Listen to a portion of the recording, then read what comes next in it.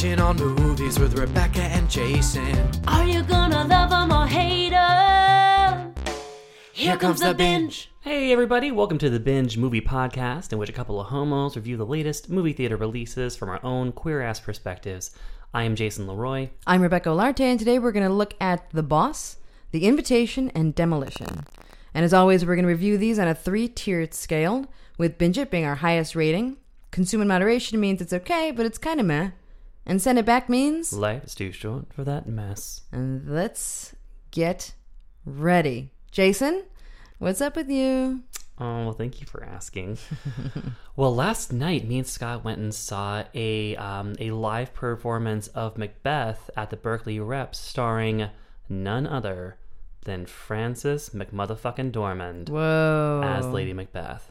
How was that? She was so good. Yeah. Of course. Mm-hmm. And the role of Macbeth was played by that one guy on Game of Thrones who I think his character's name is Varys. He's like the bald queen who like soothsays and kind of... I don't watch Game of Thrones. Oh, come on. Meet me halfway. Just once. I can't. Okay. Well, I respect that. I don't get your Dance Mom references. I don't get your Game of Thrones references. Well, I feel like I'm getting you closer with Dance Moms than with Game of Thrones. Which is so bizarre. Which is, I mean, it's better. It's a relief. It's refreshing is what it is. Those girls are professionals. That's right. They are. So that dude plays Macbeth. And, the set direction was amazing. Art design, all that stuff was really, really good. I feel like I'm just personally over Macbeth. And we talked about this a little about the movie. Macbeth, when we watched the movie, I was like, I feel like Shakespeare's time is just done. Really? And I feel like watching it last night, it's kind of like, yep, nope, this is not better than watching it in the movie. I mean, it was in the sense that I was in the room with Frances McDormand, and that was great. But still, kind of a snooze.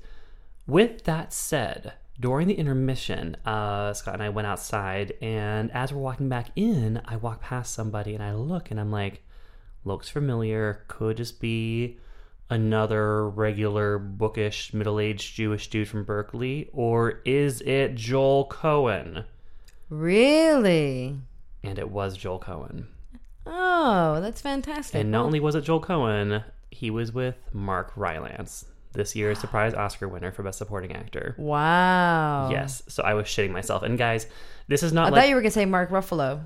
I know, just like I thought when we watched the Oscars. I'm like, Mark Ruffalo. Oh, Rylance. Who? Yeah. Oh.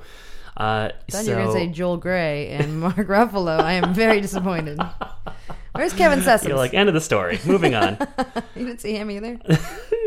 Gadfly. So I was like, and guys, this is not the only night. This is not like one of those things where it was like, a one-time performance of Macbeth starring Frances McDormand.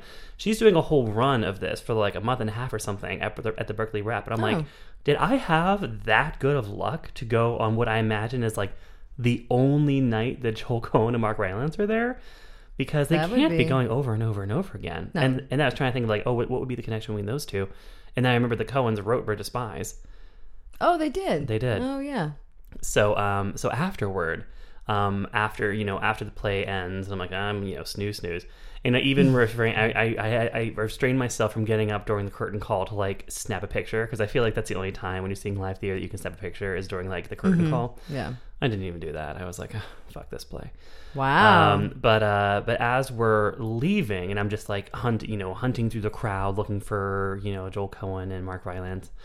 And I don't see them, but then as we're walking out the door, Joel Cohen is standing right there, like a Nebuchadnezzar security guard, just hanging out, just by himself, no one around him, so much in my way, not super crowded area. I was like, this is a silver platter moment. Like it's been given to me. He's right there. I'm like, grow some fucking balls, man. Just say hi to him. And so I kind of like approached, and I was like, Mr. Cohen? And he's like, yeah. And I had thought, like, what would I say? And what would you say? I decided to keep it. I didn't want to, like, because I mean, you could say entirely too much when you're talking to Joel Cohen if you're like meeting him just in public randomly. So I was like, I'm going to keep it succinct and recent. So I said, I was like, I just wanted you to know that I loved Hail Caesar so much I saw it 3 times. Which is true. I did watch it 3 times. You did? Yeah, I have now seen it 3 times. I didn't know Only that. once in the theater, and I never paid for it. but I have watched it 3 times. You know what and would have been appropriate? What? Commenting on his wife's excellent performance. Well, no, because then it would be like, oh, wasn't your wife great? I always just feel weird walking people I don't know and saying things like, your wife. Oh, like I know that you're married. I know all about your life. Exactly. Your house looks great. Yeah. I feel like it's too personal to be like, your wife. Yeah, okay. I can see that. So I... Also, you need to learn to say it in a different way. Yeah, that's the only way. I'm just like, hey, what's your wife doing tonight? It's involuntary. I can't do anything about it. So and he gave me a playful tussle on the shoulder and went, oh, well, thank you. I'm glad you liked it. And I was like, ooh. And then I was like, well, good night. And I was turned and ran toward the BART station going like, oh my God. That's awesome. So yeah, so it was a trip, and I had to try not to think about all the amazing things that he's made over the years. Yeah. You went with Hail Caesar. Moment. Interesting. Yeah, well, I mean, it's his most recent movie, and Yeah. I did really like it. And I felt like, he always hears about oh, I love Fargo, I love Raising Arizona, I feel like he doesn't get Hail Caesar as much. Not yet. So I wanted to, give him something other than what he normally gets. I'm sure no gay guys ever compliment him about Hail Caesar. I don't know what you're implying about my taste. Obvious. But I am offended by it. So anyway, that's what's up with me. What's up with you, Rebecca? Not too much. Let's see. What is up with me? I'm just, I'm a big fan of basketball, and we're closing in on the end of regular season, getting ready for the playoffs. So, very excited for the Cavaliers. Hopefully it'll be another Cavs Warriors showdown here in the Bay. That happened last year, Jason. Oh, I see your mind trying to be yes. These names. Guys, if you could see my eyes and the glaze over them. Yeah, there's a little bit of a glaze, but you're still working a little bit to try. You're really trying. I'm trying. Felt like you were. I mean, I feel like if you could watch 5 minutes of Dance Moms with me, I can try to meet you halfway in this basketball I conversation. appreciate it. Thank you. So yeah, I'm just really excited for that. Tonight, the Warriors and the Spurs play, which is it's going to be a really big game because if the Warriors lose tonight, they're not going to keep their record that they're going for this year, and the Spurs are a very good team. Okay.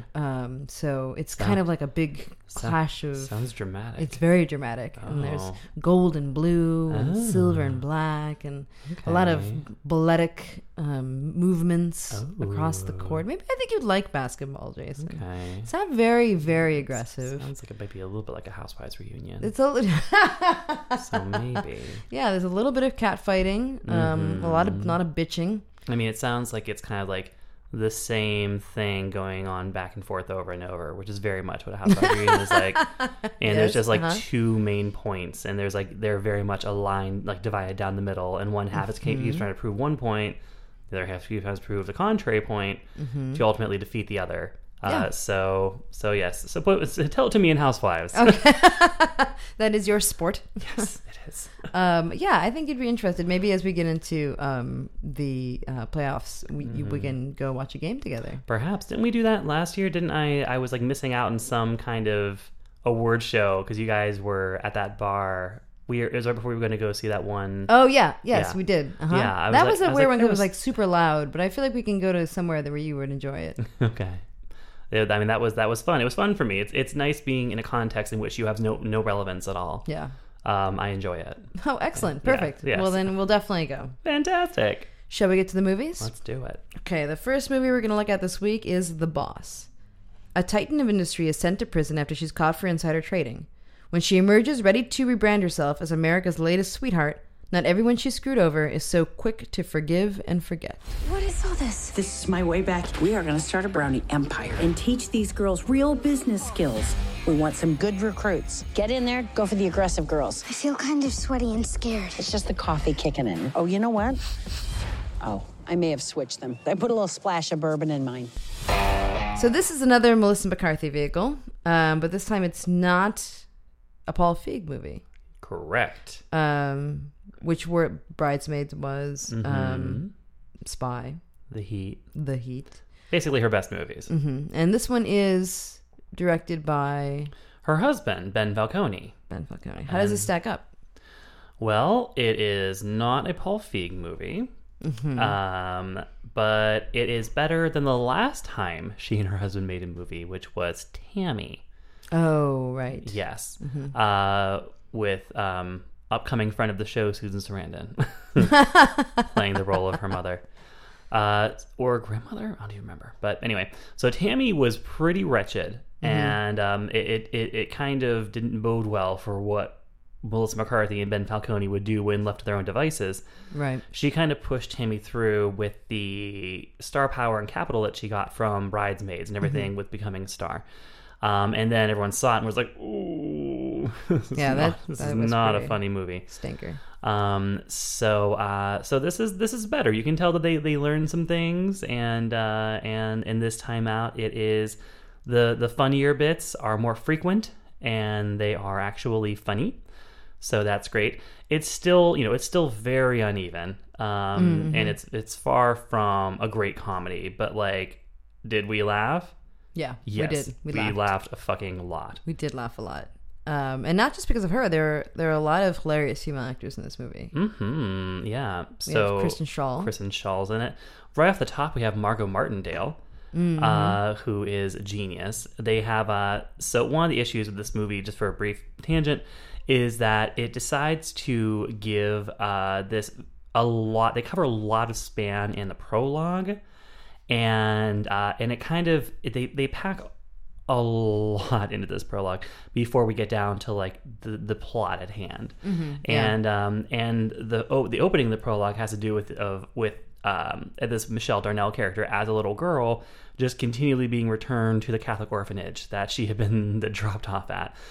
So she'd go with the family for 5 years, they drop her off again. And that was such a funny idea, just that. And Margot Martindale played like the beleaguered nun who is like working there, just had to keep taking this angry young woman back in. That was cracking my ass up. And then it's over and done with inside of a minute. And then we just kind of leapfrog over a couple of other milestones in her life. Like suddenly she's super wealthy, and then she's in jail, and then she's out of jail and starting over again. And that's when the story takes place. So a lot of these other women who were in the movie are in it very briefly. So, Margot Martindale is just in that opening scene. Kristen Schaal's in it a little bit more. We have Cecily Strong, who's in like 2 scenes. We have Kathy Bates. Oh, right. Kathy Bates is in this movie. And, any movie that has a scene where Melissa McCarthy and Kathy Bates stand in a stable wearing wigs is okay with me. Like, you can't be that mad at a movie that has that in it. And then Annie Mumolo also. Annie Mumolo gets a lot of laughs in this movie. Yeah, she Her and Annie Mumolo was the co-writer of Bridesmaids with Kristen Wiig, and she appeared in the film as the woman having an anxiety attack on the airplane. And also was the woman that David O. Russell ripped off the screenplay of for Joy. Yeah. So she might have some anger to work out, which she she gets to do in this movie. So Melissa McCarthy surrounds herself with great ladies and funny little roles, but it's very much a McCarthy vehicle. And there are also a handful of funny dudes in the movie. There are. So the main dude in the movie is played by Tyler Labine, who is like a bear beefcake. Or like I would say a bear cake. You'd say he was a bigger role than Peter Dinklage? Well, I'll get to those two too. But I feel like by the end, Tyler Labine emerges as a love interest for Kristen Bell. We didn't mention Kristen Bell. Oh yeah, Kristen Bell. Because she can be forgettable. But she's like the foil. She has to play straight man to Melissa McCarthy in this movie. She plays her assistant who McCarthy crashes with after she gets out of prison and she has nowhere else to go. And then kind of gloms on to Kristen Bell's daughter's Girl Scout cookie operation and decides to like refashion it as a for-profit enterprise. So Tyler Labine is a slice of bear cake as the love interest. And then we have a HBO and April double feature of Peter Dinklage and Jonad from Veep, Timothy Simons. So Tyrion and Jonad together at last. And Peter Dinklage goes super eccentric with this performance. He really does. Like, you can tell that they were just like, go fucking nuts. Like, make it as weird as you want. Like, Melissa will go with you wherever you take this. Yeah, this character and the relationship that they have together. So that is really fun to watch. Yeah. Very, very, very good chemistry between the two of them and their weird yes hypersexual relationship. Yeah. And it gets past, even though they're kind of cast, and you can get like, okay, they're supposed to be just kind of an implied physical joke of just the reality of their bodies together. in like sexual congress. It's meant to be sort of a sight gag whenever you first see it going down, just like when they paired him with Leslie Jones on the Naked and Afraid sketch on SNL. But it's more than just a sight gag. Like, they are also very gifted comic actors, and they play a lot of different parts of the characters, not just the obvious our bodies are very different angle.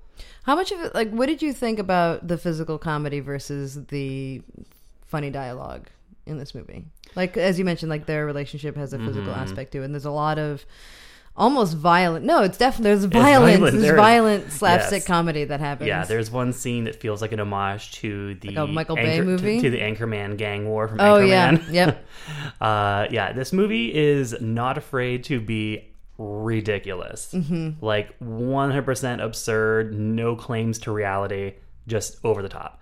And that's what makes it so fun. Is because like it's kind of like there's no rules for the comedy in this movie. It just kind of goes wherever it wants to go. And but what I thought was interesting was, on the one hand, you have this very extreme physical comedy, some of which you see in the trailer. And but the movie ultimately has a really kind of tender emotional heart to it. Yes. So this, which is something that I found to be true with Identity Thief, which was one of the first vehicles that Melissa McCarthy got after. Oh, was that with Jason Bateman? Yeah. So it seems like, she's not going to play this kind of role if she feels like there isn't some kind of emotional arc to the character, something redeeming about it. And it can be a horrible character. Like, that character was a horrible character. This character is like abominable as a woman, but she wants there to be some kind of like psyche behind to explain why this woman is the way she is. In this case, it has to do with her trust issues from having been this orphan who was repeatedly dumped by family after family after family. And so when the conflict inevitably does arise and she finds success with this Girl Scout cookie operation, I kept thinking like, okay, so the conflict is going to be that she's going to turn around and backstab Kristen Bell and be like, I'm going to take all your profits. We were never friends. Right. But instead, it's not that. It's actually a much more kind of emotional conflict that arises out of Michelle's trust issues, stemming back to her childhood and her kind of inability to accept that there could be a family dynamic that would be real and that she could trust. Right. Yeah. Her just fear of a family dynamic or a family relationship. Of like being vulnerable to people and counting on them to like be good. Right. So I thought that was an interesting choice for what the inevitable conflict was going to be once we got past the obvious montages of them finding success. Yeah, I mean, it sounds like a really sweet movie. She helps with the Girl Scout troop. There's this like emotional center. It sounds like a PG-13 movie. Yeah. But it's a hell of an R movie. It is. The jokes are hilarious. Hilarious. It is super R. And they're very R. Yes. And that's when McCarthy's at her best. Like, I think that, when she just goes unhinged and just starts like machine gunning all this insane fucked up shit out of her mouth, and everyone just kind of has to go along with her. Like, she's very good at that. She's good at improving physical humor. She's good at improving like deranged, like just riffs. She's those are her gifts. And I feel like even though one could argue that we've seen her already do those things a lot, that's what she does in every movie she's in, with the exception of maybe like St. Vincent, the Bill Murray movie she played a supporting role in. Oh, I haven't seen that. So that's what's so fascinating about her, is that like she was able to like volley into the leagues of movie stars that only play the leads and have vehicles built around them. Right, from Gilmore Girls. Yes, from Gilmore Girls to that, it was a trajectory. And so she tends to play the same kinds of roles in these movies, which I'm not going to ding her for, because like all movie stars generally play the same kind of role that plays their strengths movie after movie. Right. I do hope that she continues to kind of look for those interesting supporting roles to play where she can, like play up those different parts of her character and of her personality. But in this case, that's just kind of the deal, and she's very good at it, and she's very funny. So like, and if you find her funny, I do. I know there's a lot of crap dudes out there who are like, I'm tired of her shtick and I'm over it. I'm not. I could watch her do that shit forever. So I was perfectly happy to laugh my way through this movie. I don't think I've seen any of her other movies. I consider myself to be kind of cautious on taking her humor. I thought you were going to say movie illiterate. But no, you cautious. Go with what you were saying. Cautious, because what I know of your humor, I wasn't that into, but I found this movie to be hilarious, and now I'm going to go back. You keep talking about how good Spy is, so I need to go back. It was in in our top 10 last year. It was in our top 10 last year. You didn't see Bridesmaids? I did see Bridesmaids. I don't consider that. Yeah, I mean, she was supporting in that, but I mean, yeah. They made her a star and it got her an Oscar nomination. Yeah, that's true. But I didn't really like Bridesmaids that much either. Really? Oh my. I can't like a movie that has a significant portion of, like, all I can remember is like where they get food poisoning. Oh, all the pooping? Yeah. I don't know. And the vomiting. Oh, the vomiting. Yeah, that's where it gets you. It's hard too. Yeah. Oh yeah, because they show her throw up into like went in front of Covey's hair or something. Oh yeah. No, she's shitting into the sink. Yeah, that's the height of glamour. But I definitely want to go back and check out Spy. So check out Spy and The Heat. There's just so many like little moments in this movie that are so funny. Just lots of weird details. Which I always think is hilarious. Yeah. What are we giving this movie? I'm gonna say consume moderation. Yeah. Because as we said, like, this is by no means a great comedy, but it gets the job done in terms of being fucking funny. It's also the kind of movie where it's almost entirely women talking to women. Yep. And not about men. And the male characters, especially Peter Dinklage and Joan Ad, are kind of kept off to the side to talk to each other. So, so you can get behind it politically in that sense, and I was in favor of it. So, consume moderation. If you like to laugh, you'll like The Boss. The Boss is out now. It is rated R for sexual content, language, and brief drug use. And that's going to bring us to The Invitation, which is our Pick of the Week. Pick of the week. Pick of the week. Pick is the pick of the week. While attending a dinner party at his former home, a man thinks his ex-wife and her new husband have sinister intentions for their guests. So there is no trailer for this movie in our podcast because we are going to be so very sensitive about giving you too much. You shouldn't look up the trailer for this. We're going to be very careful about how we review this movie. It is the pick of the week, though. We do want you to watch it. We just don't want to tell you anything about it. Right. Yes, we're going to be very careful about what we say because it is a lot of the fun of this movie is, and not the fun, but just what makes this movie so remarkable is just getting to live out this mystery and trying to untangle it bit by bit along with this protagonist who's put into the situation and is like, what is this exactly? Because this is a movie that teases you all the way to the end before it actually tells you what's up. And this is very much like another recent pick of the week, which was 10 Cloverfield Lane, which gave us that same feeling of we were like, is it? And we were very careful about that one as well. We didn't want to ruin it for anybody. Exactly. You're like, what is? And this one has a better coda than that one does in terms of, so when things finally get to the point where they can't go any further without disclosing what's actually happening. When that hit that point in 10 Cloverfield Lane, it then had a coda that a lot of people felt like was the only weak part of the movie. It felt like tacked on. Yeah. The coda in this movie is chilling. Very, very chilling. But, so this movie presents a conundrum that you'll find here on the West Coast in LA. Yeah. Is this a cult? Or are these just New Age weirdos? Yeah. Yeah. I find that here in San Francisco, too. Yeah. Absolutely. Absolutely. I think all these people are so interesting. Oh, no. I believe in myself. I already don't like you. We need to go. I do est. I don't need this. It does kind of feel like a funny satire on, like, because as you'll see this, when we can say that, it takes place at a dinner party, and the people at this dinner party, they take a lot. They do. They go through quite a bit without ever actually, like some of them kind of are like, oh, I should probably go. But for the most part, they're like, They kind of take it all in stride. Yeah. They're like, I live in Los Angeles. I go to a lot of dinner parties. I've seen weirder shit than this.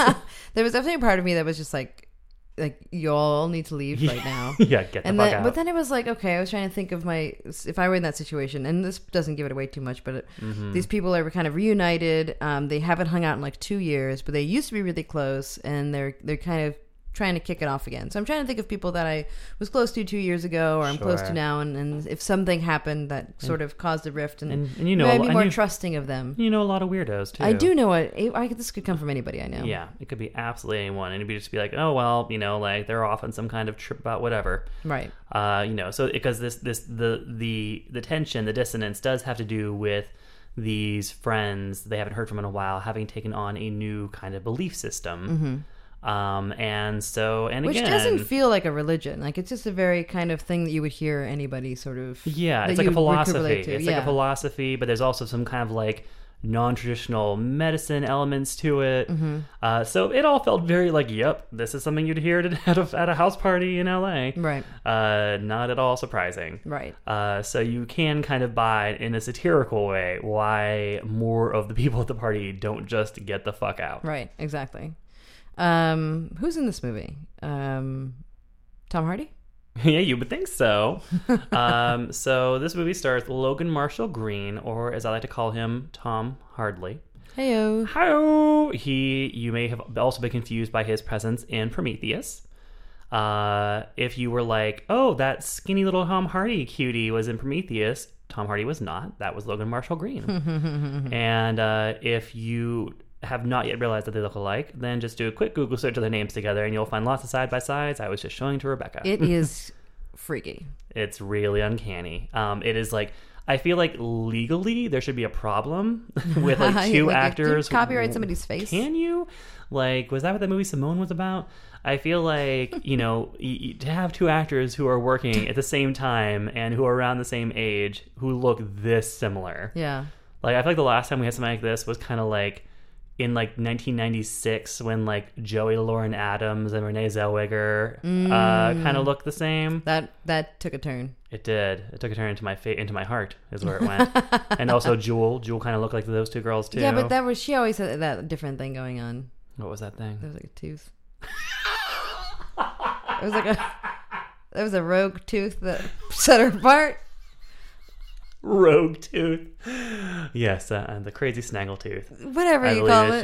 She was dubbed on SNL once. Call it my mom and I still quote to this day. But yeah, so these two dudes look very similar, but this is not Tom Hardy. This is Logan Marshall Green, and he's very good in his own right. Very good. Very good. He carries a lot of the weight of this movie. He does. He does it very well. He is our entry point as the audience to try to understand what's happening, and he kind of, you know, embodies our own growing, intensifying paranoia and fear and like self-doubt. Self-doubt, fight or flight kind of instincts. Tammy Blanchard in this movie, holy shit, that was intense. She is a wackadoo for the ages in this movie. And I couldn't tell you, like, pretty creepy. I know I've seen her in a lot of things over the years. I couldn't tell you a single one of them. She's never made an impression. And I will never forget her performance in this movie. Yeah. She is otherworldly and unbelievable. And I feel like there's still a part where there's still like somebody you kind of know that, like, it's not like so unrealistic that it's like... Oh yeah, I know. It's very... But that's what makes it so chilling. Who does it remind me of? But like a little turned up. Not turned up. Turned up. Right, yeah. You're just like, yeah, I could see this, like, yeah, this is a real person. Yeah, that's what makes it so scary and so effective, is that you can see, like, oh, yeah, like, that girl. So she is fantastic. McKeel Huseman, who I had no idea had such an interesting movie in the can whenever I interviewed him last year for The Age of Adeline. I feel like I had so little to talk to him about at the time. You lost me on this one. So McKeel Huseman, he's also on Game of Thrones. But he was on Treme, and then he kind of hopped around. He was on Nashville. He was on Orphan Black. He is in Wild. Okay. And so, but this is by far McKeel Huseman's most interesting character he has yet played. He's very good. And then also, so we were talking about Miracles from Heaven a few weeks ago, and I was saying how insane it is to see John Carroll Lynch, alias Twisty the Clown, playing this happy-go-lucky priest who's like giving happy homilies at church on a Sunday morning. And I was like, no, because that's a bad dude. He only plays bad dudes. Yeah, it's not hidden here. And yeah, let's just say in this movie, he does not need Twisty the Clown makeup to like just make your blood run cold. Yeah, he has a very unsettling way about him. Yeah. So yeah, fantastic ensemble cast, very diverse ensemble cast. Yeah, it is very diverse. I should point out. So we have like racial diversity, we have sexual orientation diversity. Like it's really kind of laudable in terms of the cross section of actors they put together for this cast. The actress who plays Logan Marshall Green's girlfriend is having a moment right now. I cannot pronounce her name because it is a lot of letters. But apparently she plays she's in Miles Ahead, the Miles Davis movie. Oh, okay. And I think she was the lead in Middle of Nowhere, Ava DuVernay's first film. Oh. Yeah. And so in this movie she's kind of playing a girlfriend role. Yeah. But just the fact that they cast an actress of color in the girlfriend role and did not make a point of saying like, oh, your girlfriend's black. Like they never say that. Not at all. Not at all. Yeah. So we have great acting, we have a clever script, but a huge portion of the credit of this movie working so well goes to the director, Karen Kusama. Yeah. From Girl Fight. And then she did Eon Flux. Is Charlie Theron? Yes. Yeah, she did that one. I never saw that one. No one seemed to think I should be in a hurry to. Were you not an Eon Flux fan? No, from, like, I never. The whole 90s? liquid TV thing, I always was like weirded out by it. I Oh, never got into it. But then, so I'm guessing what happened was, she did Girl Fight, and then they're like, oh, well, let's bring her up to the majors, and let's give her this big thing. So they gave her Eon Flux. Didn't go so well. That was her Creed. Yeah, that was, except for it wasn't a home run. And but then she made Jennifer's Body, which I love. I don't know if I talked about this on the podcast before, but I'm a big apologist for Jennifer's Body. I think it's fantastic. And this movie is such a masterpiece of tone and of tension and mood and atmosphere. And these are all things the director does. The screenplay doesn't do that. A screenplay can put like the nuts and bolts in place for the story to, ratchet it up in that sense. But in terms of what you feel when you watch this movie, that's the director working in tandem with their crew, to make that happen. And I feel like this movie almost immediately just starts to burrow under your skin. Yeah. And it never stops. I feel like this movie, like so many movies, take place in LA and have this sort of like LA feel that it can kind of tire of it easily. And even we were talking a couple of weeks ago about Mojave, just this idea of like, oh, it's a film about LA and LA people, and you're just like, oh, this is like so tired. But this does it in a way where it's no question where it is, but it's also like kind of a charming part of it. Like even the architecture of the house that they're in most of the time. They're up in the hills. It's picturesque. Lots of views from the hills that are used to kind of startling effect. And even the isolation factor of, this is one of those movies where, there's bad cell reception and that plays a role in, the drama to come. But it does have a really strong sense of place, without needing to be like a LA cliche movie, which I don't really feel like it gets into. I feel like it's very kind of smart about the way that it uses its setting. And that's one of the cool things about it. I had just yesterday I think, had been going down a Wikipedia wormhole about Charles Manson and like the house from the Sharon Tate murders, and like there was like a delivery guy that got killed by accident. It was like one of the guys in the Manson family was like printed out his Wikipedia page and made all these like hand note edits, and he like sent it in so that he can get his Wikipedia page updated. Oh my god! So that was like the news story that was like my entry to the wormhole. And so after listening to reading these stories about like, yeah, it's like LA is so crowded and so busy, but then you go like just a little bit out and you're so secluded where these like, these crazy things can happen and you're all by yourself and nobody can hear you. This movie, just the tone of it brought me back to that, and reminded me that these things happen. Yeah, people are crazy all over the place. Well, yeah, I mean, I think the spirit of the Manson murders kind of looms over the movie, if only because we're going to a big house in the hills, and we get a sense that like something isn't right. And then at the beginning of the movie, there's some reference made to like, oh, there was just a bunch of people. Oh right, yeah, died in a house nearby. Yeah. So they definitely kind of smartly, plant that seed at the beginning, so to make you even more paranoid about like, well, what the fuck is this? But like we're saying, you never really know. No, you don't know. Yeah, like it takes like literally until it could not go any further before telling you what's happening. It takes that long to tell you what's happening. Right, there's and you so go many back options. And forth tons of times. And there's a red herring to kind of throw you off, and it's it's very well done. I like it when a movie makes me doubt myself. Yeah, I was like, no, but I know what this has to be. Right. But it made me completely, like, not just a little bit, but completely give up on what I thought was happening. Yeah, same here. It's the pick of the week. It is. So binge it. And so this movie is in select theaters right now? Yeah, so it's opening in select theaters. You can also get on iTunes starting today. Oh, wow. Starting right now? Yep, starting That's awesome.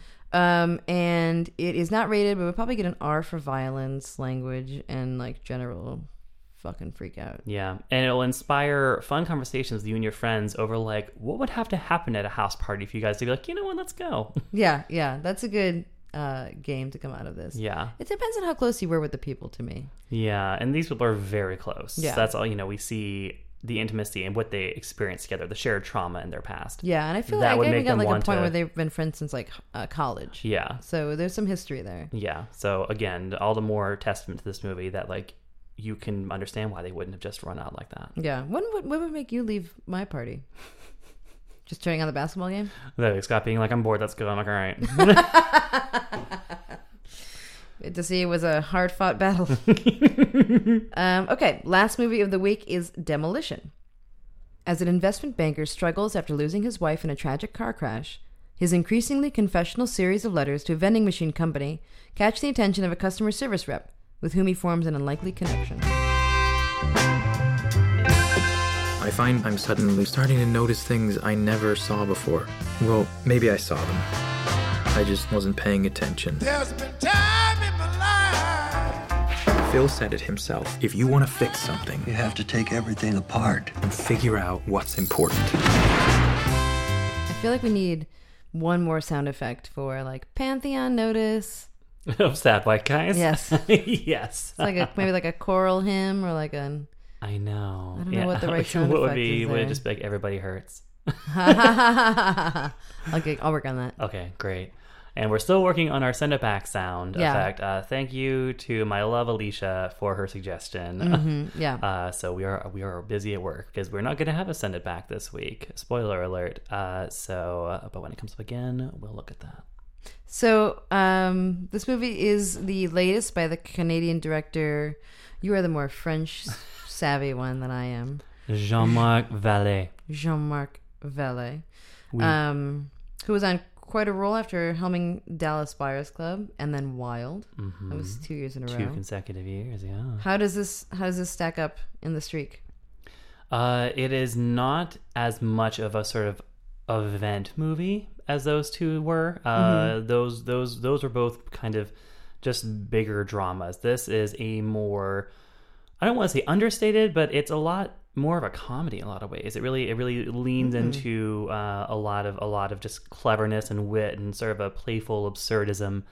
About the meaninglessness of life? Yeah, well, I mean, so what we have here is a story about a man who, after his wife dies suddenly and senselessly, he, just abandons his high-paying job at her dad's firm and then just starts ripping things apart.